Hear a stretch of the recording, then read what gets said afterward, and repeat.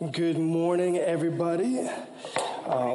Welcome to Hope Fellowship Church, where we are passionate about helping people to become and belong through loving God, loving others, and making disciples. My name is Matthew Cogswell, and I am the next generation pastor here, and I'm honored to be with you on this beautiful Sunday morning, right after Thanksgiving. I hope you guys had a wonderful Thanksgiving. Got to spend some time with family and friends, right? And of course, gobbled till you wobbled, right? I heard the expression earlier about that. But as you can tell, we are it looks like Christmas around here, right?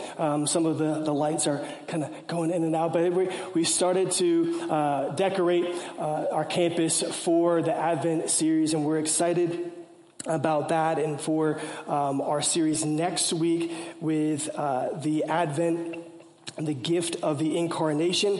It's going to be just a really great time. But before we get into full-on Christmas mode, we've got to wrap up Galatians, right? This is the official closing of Galatians. Somebody was talking to me earlier, like, wait, how many parts do we have so far? And it's like, all right, this is the closing. This is the last one before we get into our Advent series. But I'm super excited. Last week, Pastor Mark, man, he really, he just kind of recapped, really challenged us all, really through the scriptures as we talked about sowing and reaping in the context of relationships, right? And we talked about what does it look like to be able to step into somebody's mess when they're kind of trapped by sin. And how many of you guys like the G.I. Joe illustration, right? He almost got his legs cut off. Pastor Mark tested that beforehand. If you don't know what I'm talking about, go check it out on our website. But it was just a really just a powerful and challenging way to set us up for the conclusion this morning as we're digging into Galatians 6:11 through 18. And the bottom line as we hit home on this morning is actually a question. And the question is this: are we a people marked for show or marked by the gospel? And to start things off, I've got to give you a test, right? How many of you guys like a test? No, none of you guys are like, I want a test. But we got to give you a test. Here's the test. We got 3 baskets of fruit here. 2 of them are decorative, and one of them is the real deal. And so your job is to point out the real one. And if you guess right, you get an Amazon gift card. I'm just kidding. No, you don't get an Amazon gift card. But we'll see. All right. So, first one here. It's kind of hard to see. You get a little bit lower for everybody to see. It's a little awkward basket, but just take a look. Which one? Real or fake? Real or fake? Okay. We got another one getting low, so you can see real or fake. Real or fake. All right. I think there's a show actually about this with like cakes and food. Real or fake? Real or fake? All right. So, who thinks it is basket 1? Basket 1. Basket 2? Basket 3? You're all wrong. I'm just kidding. No. We'll find out what it is, like what's the real fruit here at the end of the message. But why do I start off with this goofy test? Well, it's because the Apostle Paul concludes this letter just the way he started it, by distinguishing the true gospel from the false gospel. Distinguishing himself from these Judaizers, these legalists who preached the Jesus plus circumcision. And for the past many weeks, we've been able to have Pastor Mark and Pastor Nate just be able to teach us what this really looks like in context. And it's been challenging. It's been hard, right, to kind of get into to really get into the culture aspects of what was going on at that time. But I think that we started to get really the heart of what's being said here. And the Apostle Paul, man, he he's like, I'm just gonna conclude this really, really hard. And he does so by picks up the pen. Right? Verse 11, it says, "See with what large letters I am writing to you with my own hand." Now, some of you are like, well, isn't he writing this with his own hand? What does he mean by that? Well, Paul had a helper, right? He had a secretary who wrote down this letter, and as he dictated it, and Paul wrote the final words, however, by his own hand. Now, there's a lot of different things that go along with this, with commentaries talk about how maybe the Apostle Paul had some eye damage, or that there was some sort of ailment there, and so maybe that's coming into play. But Paul would do this to kind of adding like a postscript, like a PS to a printed letter. And it also served to verify that this was a genuine letter from the apostle, not a forgery. It's not something new, and some of his other letters he does the same thing, but there's a difference here in the closing of Galatians that kind of distinguishes it more so, because why he really lays out a lot more in this closing remarks than just grace and peace be unto you. What he does is he lays out 3 points in his closing remarks, again, that distinguishes himself from the Judaizers and the one true gospel. The first point that he hits home on is this, that the true gospel leads us through the cross, not around it. The true gospel leads us through the cross and not around it. Verse 12 says, "It is those who want to make a good showing in the flesh who would force you to be circumcised, and only in order that they may not be what? Persecuted for the cross of Christ." And we're going to kind of sit here for a little bit. We got to answer the question first. What does it mean to make a showing of the flesh? The word flesh, it had different expressions in the Bible. One refers to the sinful nature. Pastor Mark talked about it a couple weeks back ago, the works of the flesh, and how it's our sinful nature wages war against the Spirit of God as Christians. And remember, we had those big green fists coming at each other. And so that's one expression of that word flesh. Another one refers to the human body, like we use the term today, flesh and blood. But what Paul's referring to in this is the same way he uses the word flesh in Philippians chapter 3, verse 3. Let's take a look at it. It says, "For it is we who are the circumcision, we who serve God by his Spirit, who boast in Christ Jesus and put no confidence in the flesh." Philippians 3, in context, Paul was writing about how his Jewishness didn't give him a leg up in the kingdom, combating a form of Jewish supremacy in the Philippian church. And it's the same thing he's saying to the Galatians here at the end of this letter. So here, the word flesh is simply your ethnicity, it's your racial, cultural, and or national identity. In history, it's the language that you speak, it's the food that we eat, the thousands of little customs that order our life in a particular way and place and distinguish you from other ethnic groups. So this isn't innately an evil thing. This is not a bad thing, right? It's not a bad thing, although we can see how we as in our sinful nature can turn it into a bad thing, an evil thing, right? We'll talk about that a little bit later on. But in this case, when we elevate our cultural ethnic distinctions over the true gospel of Christ, well, then there's a problem. And so Paul is saying, he's saying that to the Judaizers, he's saying what they're doing is that they're saying that salvation is not by faith and the grace that is expressed through the cross of Jesus alone, but it's that plus circumcision that took place in the Mosaic law in the past, right? And what was happening is they were doing that because there was this religious and cultural war that was going on. There was people that were in the legalistic Jewish elite that were persecuting those. They were persecuting them for not being circumcised, and they were trying to play both fences, is what Paul is saying, that they don't want to be persecuted for the cross of Jesus. And Paul says, no. The true gospel doesn't go around the cross. It goes through it. It goes through it. Listen, the message of the cross is offensive, as we've talked about in previous weeks. Galatians 5:11, Paul says, brothers and sisters, if I'm still preaching circumcision, why am I still being persecuted? In that case, the offense of the cross has been abolished. 2 Timothy 3:12 says, indeed, all who desire to live a godly life in Christ Jesus will be persecuted. Persecuted.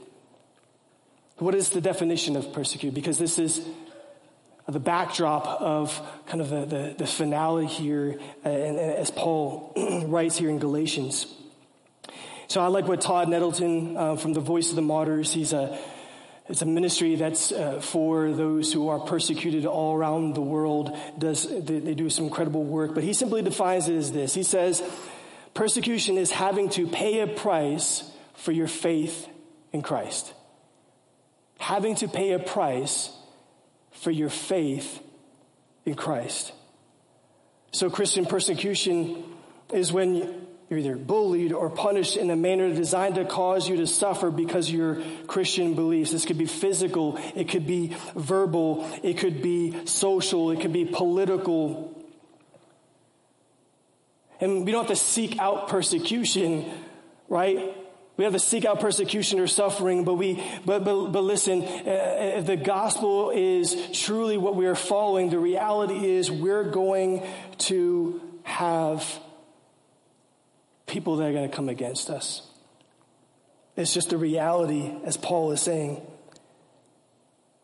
And now, I feel like I need to make this point to balance out this truth of the cross being offensive, because I think that at times people can use that as an excuse to say, kind of just be rude, right, to people. The cross is offensive, so I'm just going to be offensive. Doesn't quite work that way, right? Doesn't quite work that way. I remember I heard it said this, that if people hate you because of Jesus, that's expected. But if people hate Jesus because of you, that's a problem. Right? There's a problem. So I think it's important to balance that out here. But we need to understand that when we authentically follow Christ, as Paul is saying, the cross, what we stand for, it will be offensive. The gospel will always lead us through the cross, not around it. Point number 2, that he distinguishes himself from the Judaizers and what he preached, is that the Judaizers were branded for show. They were branded for show. Verse 13 says, for even those who are circumcised do not themselves keep the law, but they desire to have you circumcised so that they may boast in your flesh. So what does he do? He's called them out for being hypocritical, right?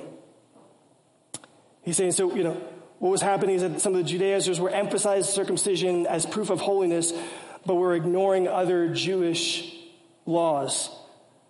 They weren't even living up to the whole law themselves. And so they picked and choose which parts of the law that they were going to elevate as important and others that were going to ignore. Don't you just hate that?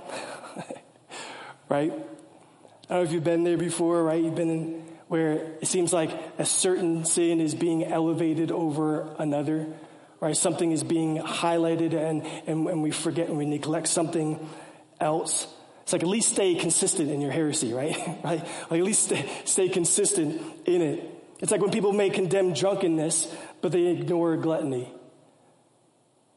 Or, people despise sexual immorality, but tolerate prejudice and racism. Right? You can't play them both. It's And that's what the Judaizers were doing. They're highlighting circumcision, but they were forgetting other things. And it was just like, Paul's like, look, they're not even practicing it themselves. Practice what you preach, he's saying. But again, for the Judaizers, it wasn't about truly living for God. It was about a religious show to them. It was. They wanted to boast in their flesh, he says. That word boast he uses as an interesting word because in the Greek, this boasting, it means to burn with a glowing iron or to supply with a branding mark. And you're like, what is Paul talking about here? Well, he's using this intentionally. Why? Because in the background stands at this time that the custom of branding slaves and criminals with a hot iron. And among the Greeks, branding was mainly a punishment for runaway slaves. And what Paul is saying is that, look, all they want to do is brand you like a bunch of cattle, a bunch of animals, just so that they can boast about winning a convert. And it's just about a bunch of show for them. And he's calling them out. And again, he goes right back to where he talked about earlier in Galatians, where he said, man, why are you forgetting the true gospel and then taking upon a yoke of slavery, right? So he's using this word intentionally to really just hammer home the distinction. He's like, look, they're just branding you. This is just all for a show. And he goes right back to the third point here, which says that the cross, he says, the cross, what it should really brand you, it should brand you for transformation. Verse 14 says, but far be it from me that I boast except in the cross of our Lord Jesus Christ, by which the world has been crucified to me and I unto the world. For neither circumcision counts for anything, nor uncircumcision, but a new creation. Man, what is Paul saying here? What is he speaking to the Galatians? What is he speaking to you and I? How could he boast about the cross? He could boast about the cross because he knew the person of the cross. It wasn't just some symbol to him. He knew the person of the cross. He boasted in the crucified and risen Savior. He wasn't glorying in the suffering that took place of the cross, but he was glorying in the person of the cross, the one who willingly went to the cross to bear the wounds and to bear the shame and to bear even death on a cross for you and I. He was boasting about the person. And if you remember Paul, who was Saul, on his way to persecute the Christians, he encountered this risen, resurrected Jesus.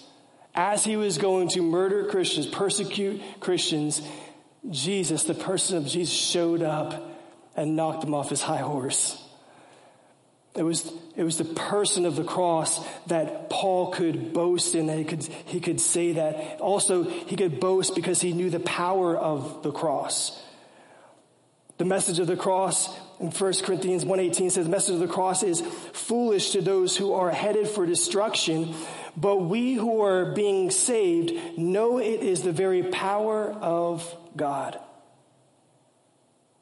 See, in Paul's day, the cross wasn't a cute piece of jewelry around the neck. No, it was the most shameful way to die. In comparison, it was like putting a electric chair around your neck and kind of walking around with that. A little different perspective than how we see the cross and how people walk around with the cross today, right? It was this It was just, you don't talk about the cross at the end of the days. You don't talk about it. It was so shameful. It was so just countercultural. It was so pervasive, and it was the cross. You don't talk about it. And Paul is saying, no. I'm not going to run away from the cross. I'm going to boast about the cross. Why? Because he knew the power of the cross. The power. Paul knew that there was no resurrection power unless you have the cross. What Jesus accomplished at the cross through his death, burial, and resurrection was power to combat the powers of this world. 1 John 2:16, for the world offers only a craving for physical pleasure, a craving for everything we see, and a pride in our achievements and possessions. These are not from the Father, but are from this world. Paul says, I've been crucified unto this world, and the world unto me. It's those things that weigh us down as followers of Christ when we live in a world that normalizes sin and disordered desires, and we're constantly bombarded with that. We're confronted with subtle cultural pressures and overt propaganda, and the only way to escape these destructive influences is to be like Paul as he prayed, may I be crucified unto this world, and this world unto me. The cross, I'm going to boast in it. I'm not going to run from it, because it's the power of God. It's the power that we need as followers of Christ. And lastly, he knew the purpose of the cross. The purpose of for neither circumcision counts for anything nor uncircumcision, but a new creation. Listen, you cannot meet Jesus and stay the same. You can join a church, and remain unchanged. You can believe all sorts of things with your head and remain unchanged. But when you meet the risen, resurrected Christ, it's transforming and it's permanent. You can't encounter the true gospel of Jesus and not be changed. Yes, we 100% and I love about our mission of hope of helping people to become and belong, right? And we talk about a journey. There's a journey in this for sure. We can't just say, oh, everything's going to be great. Once you accept Christ, everything's going to be great. It's going to be smooth. No, there's a journey that takes place. And we honor that, and we walk through, and we love through that, and we endure that. But if we're not being transformed by the cross of Jesus, what are we doing? If it's not doing something inside of us, if it's not transforming us, if we're not becoming a new creation, what is happening? 2 Corinthians 5:17 says, therefore, if anyone who is in Christ Jesus is the new creation has come. The old is past, the new has come. He was saying the heart of the gospel to the Christian walk, it does not consist in circumcision or uncircumcision, some outward religious show, or in our being in this or that denomination as Christians, but it consists in our being new creatures. Not in having a new name or be putting a new face, but in our being renewed in the spirit of our minds and having Christ formed in us. This is the greatest account with God. And so it was the Apostle Paul. New creation. Man, if we, I can test for this as Pastor Mark and for all of us as staff. We love the opportunity to come and to gather. We love the opportunity to have lights and different things and be able to worship together. We love the privilege to be able to break bread together. We love those opportunities. But if we're not seeing people transformed, becoming and belonging, then what's the purpose? What's the purpose? New creations, becoming and belonging. Paul says, if we really walk by that, mercy and peace be upon you. Mercy and peace be upon you. Mercy which contrasts the legalist. Mercy, which can contrast that we are constantly have to work for God's approval, work for this righteousness, work to kind of put on a face so we can earn some acceptance. He said, no. The gospel, when we truly live according to this rule, mercy and peace will be upon you. Mercy and peace to be upon you as you live this life. Mercy that we so desperately need, living in a broken world, having a broken, sinful nature, and having a very real devil that is coming after us. We need mercy and peace. And Paul says, man, it can't be found in this gospel that the Judaizers were preaching. It's not going to be found there. And so I keep hearing from this passage is, man, it's the question, it's the bottom line is, are we going to be a people marked for a show or marked by the gospel? Verse 17, he says, from now on, let no one cause me trouble, for I bear on my body the marks of Jesus. What marks is he talking about? What marks? 2 Corinthians 11, 24 through 28. This is what he talks about his marks. He says, 5 times I received from the Jews 39 lashes. 3 times I was beaten with rods. Once I was stoned. 3 times I was shipwrecked. A night and a day I've spent in the deep. I've been on frequent journeys and dangers from rivers, dangers from robbers, dangers from my countrymen, dangers from the Gentiles, dangers in the city, dangers in the wilderness, dangers on the sea, dangers among false brethren. I've been in labor and hardship through many sleepless nights, in hunger and thirst, often without food and cold and exposure. Apart from such external things, there is the daily pressure of me and my concern for all the churches. Who is weak without me being weak? Who is led into sin without my intense concern? If I have to boast, I will boast what pertains to my weaknesses. Man, this is the hammer. Paul, who contrasts the legalists with the legalists, it's plain to see as you contrast them both. It says the Judaizers want to mark your flesh and brag about you, but I bear in my body the brands of the Lord Jesus Christ for his glory. What a rebuke. In other words, if your religious celebrities have any scars to show for in the glory of Christ, then let them show it. Otherwise, stop bothering me. Stop bothering me. They got marks. They're branding. Okay. I got some marks too.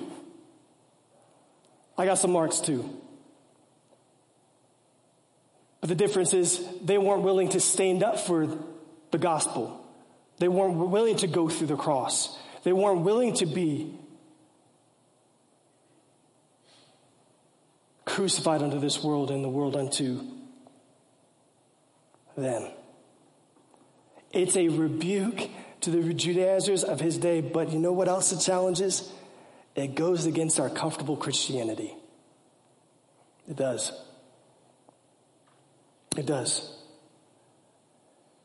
That comfortable Christianity that you and I have to wrestle with as followers of Christ in South Carolina, the Bible Belt, right? And actually, in the reality of just the United States, we've been blessed to have laws and protection for us and for our faith, to express our faith, right? But we also know that, that there's some signs, some things that happen that kind of reveal to you, maybe that's not always the case, right? What happens when we don't have that freedom? We may see glimpses of persecution here, but the reality is that there are many brothers and sisters who are currently dealing with the hard realities of persecution in following Christ. And as I was kind of being challenged by this and just thinking about this, I began to look up and just like persecution around the world. What does that really look like? And again, it's just challenging me. And I saw this one video. I was like, you know what? I gotta show this. I gotta show this video for you. I'm just gonna check it out. all over the world, there are people who risk everything in following Jesus. I remember being challenged by a girl called Fatima from Saudi Arabia. She was in her mid-20s and living in one of the most hostile places on earth to be a Christian. She'd not always been a Christian. In fact, she started life as a Muslim. And then through a period of searching, she actually became disillusioned with faith and chose atheism. She said that a lot of her friends would say, the Bible references Muhammad.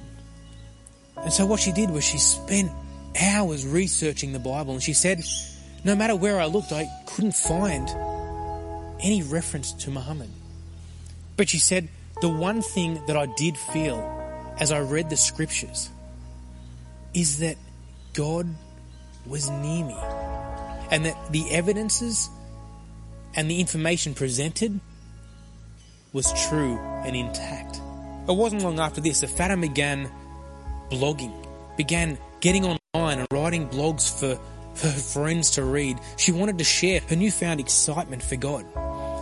As a measure of safety, she would do it under an alias called Rania, which translated means contented. To protect her from the multitude of insults and responses that she would get to her writings about Jesus, I remember on one occasion she received the following reply to one of her blogs about Jesus' love for the Saudi people. And it says, "You worship a foolish, crucified, cursed Lord. We are not honoured by Saudi Arabian Christians. If I had you in my hands, I would slaughter you twice." Fatima responded with this: "May the Lord Jesus guide you and enlighten your hearts. To those who become Christians, how you are so cruel." And the Messiah says, "Blessed are the persecuted.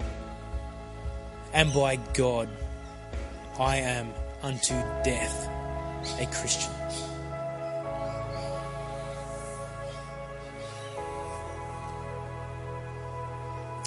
It's this kind of faith and this kind of lifestyle that challenges me to the core. It's a bold, unashamed, a risk-taking faith. And as I think more and more about this idea of risk-taking Christianity, I ask myself, is there any other form of Christianity? Or is Christianity in and of itself risk-taking? It wasn't long after this series of blogs that Fatima decided to tell her family that she'd become Christian. You see, she said that she was sure of one thing, that they needed to know about Jesus Christ. When she told them about her decision to follow Jesus, an argument broke out amongst the family, and it became heated very quickly. And the next day, Fatima returned from a family function to find that her brother had broken into her room and was actually sitting on her laptop. This troubled her greatly because she knew that the desktop picture was a picture of the cross. And she knew that many of her writings and blogs were sitting open on her desktop. She said when she walked into her room, her brother was very angry. Fatima decided to lock herself in the room as a measure of safety. And she jumped online and she wrote a blog to her followers, and it was simply entitled, "I'm in big trouble." Over the next 4 hours, she asked all her followers to pray for her. But she also was able to write these incredible words. "Jesus Christ is my light and salvation. Whom shall I fear?" Shortly after this, Fatima's brother returned to her room He burned her face. He burned her back. He cut out her tongue. And he killed her.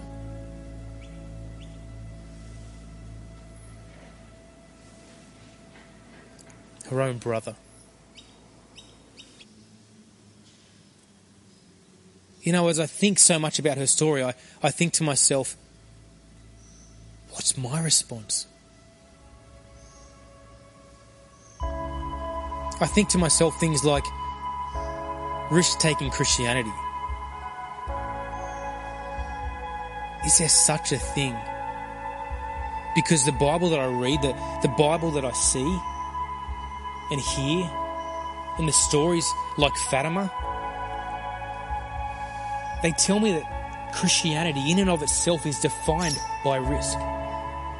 It's defined by stepping out of comfort zones. It's defined by courage and hope. You see, it's easy to be a Christian in your head and sort of honour God with your words. But being a Christian in your heart and with your actions, that's the real deal. A Christian in the deepest fibre of your being. It's where faith, it comes alive and it materialises from faith into action. And your natural response to a relationship with Jesus is to express it any way possible.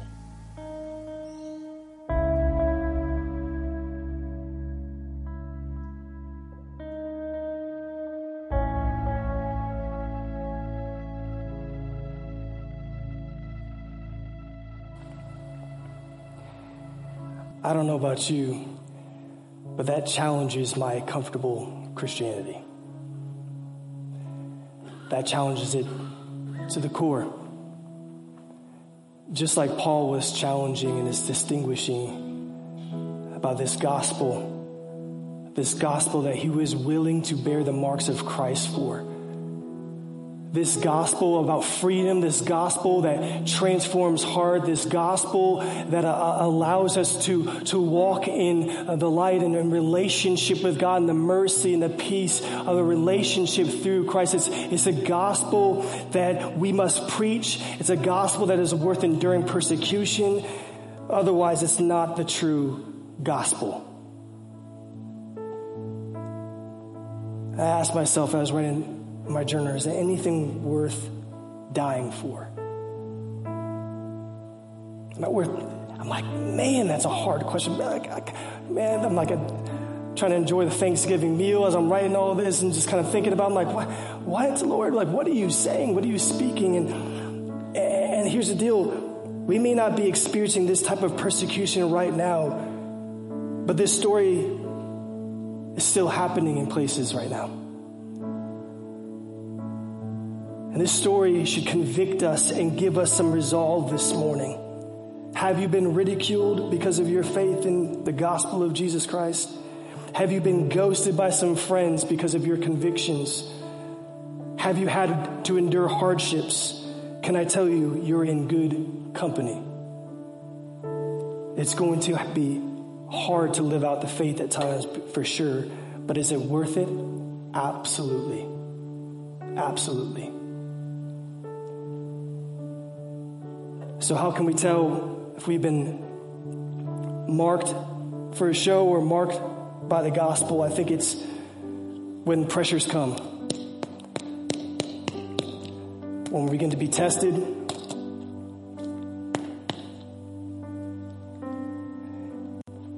When trials and tribulations come. How do we respond?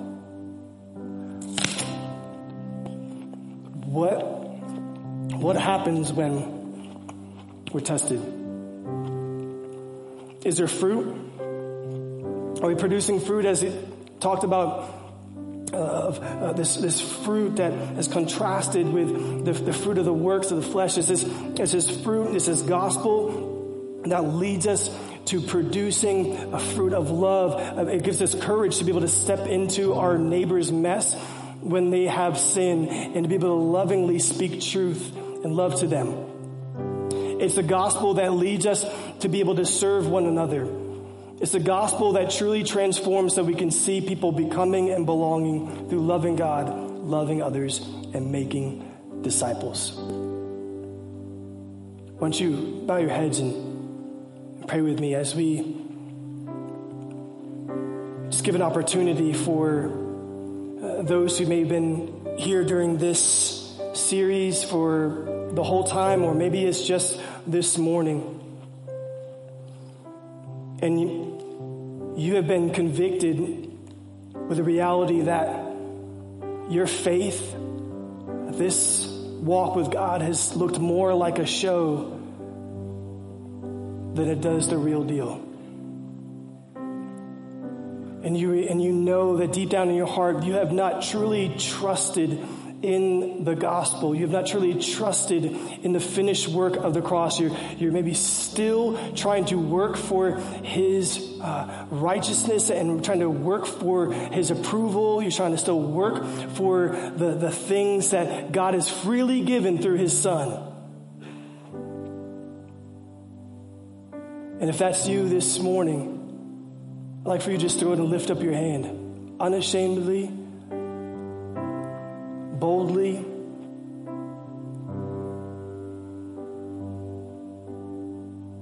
I see that. And I want you just to pray with me. I say, dear Jesus, my life has been more like a show than the true gospel that you died for. May you transform me from the inside out. May I be a new creation for your glory. May I live this out for all of my days, knowing that it's your peace, your mercy that sustains me through the cross. In Jesus' name. And with every head bowed and eyes closed and everything right now, I just want to also give an invitation right now for those who maybe just recognize, I know I'm a believer, I'm a follower of Christ, I know I'm a child of God, but I'm just kind of stuck in this comfortability Christianity. Maybe I'm stuck in maybe people pleasing. Maybe I'm stuck in this fear of people. Maybe I'm stuck in compromising my convictions for the cross because of how much pressure I'm receiving from this world. Can I just tell you, God wants to meet you right where you are and to sustain you. If that's you, would you raise your hand? Yes, I see the hands. I see that.